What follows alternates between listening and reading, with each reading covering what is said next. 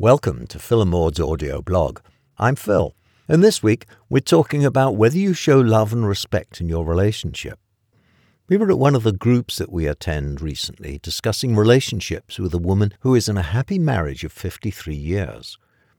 She shared her thoughts that it is the seemingly simple things that make a marriage work. She felt that often relationship success can come down to partners speaking with respect, love, and kindness in their tone of voice, and that this creates an environment for loving interactions. She asked if we've noticed how some people speak with each other and how disrespectful, even denigrating their approach to their partner is. It was her contention that this behavior leads to many of the problems people have. We have to agree. We've seen it too frequently. One partner will be dismissive and often critical in words and tone of voice. This seems to create a defensive posture in the partner being treated this way, and often sets up an argumentative tone in the relationship, or at the very least, a passive-aggressive response in the partner.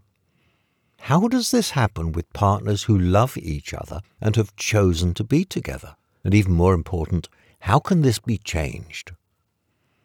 It's an odd phenomenon that we humans frequently treat the ones we love and feel safest with in the least loving manner.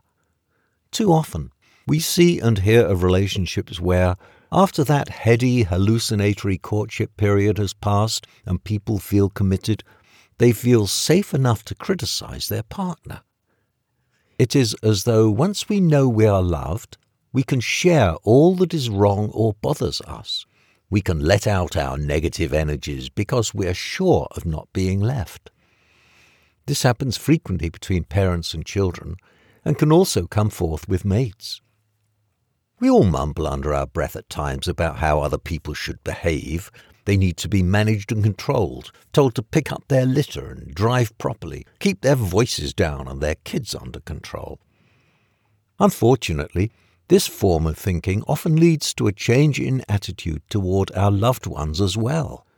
When we speak without honor or respect, our attention shifts, and more we see the negative and become critical.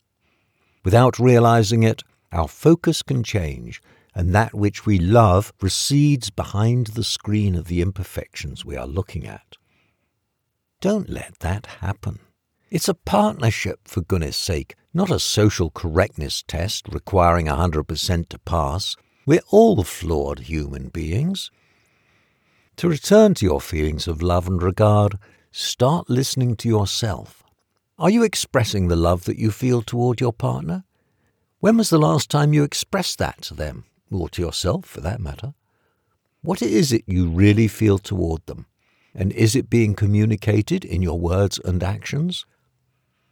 Whether you are the person who is being criticized or the one acting in this manner, the same inner listening is required. Work with yourself. Listen to yourself. When those irritations arise, use them to examine your own quirks and expectations. They're like the pains your chiropractor induces to straighten your spine. You should have learned by now that you can't change other people, so that only leaves yourself.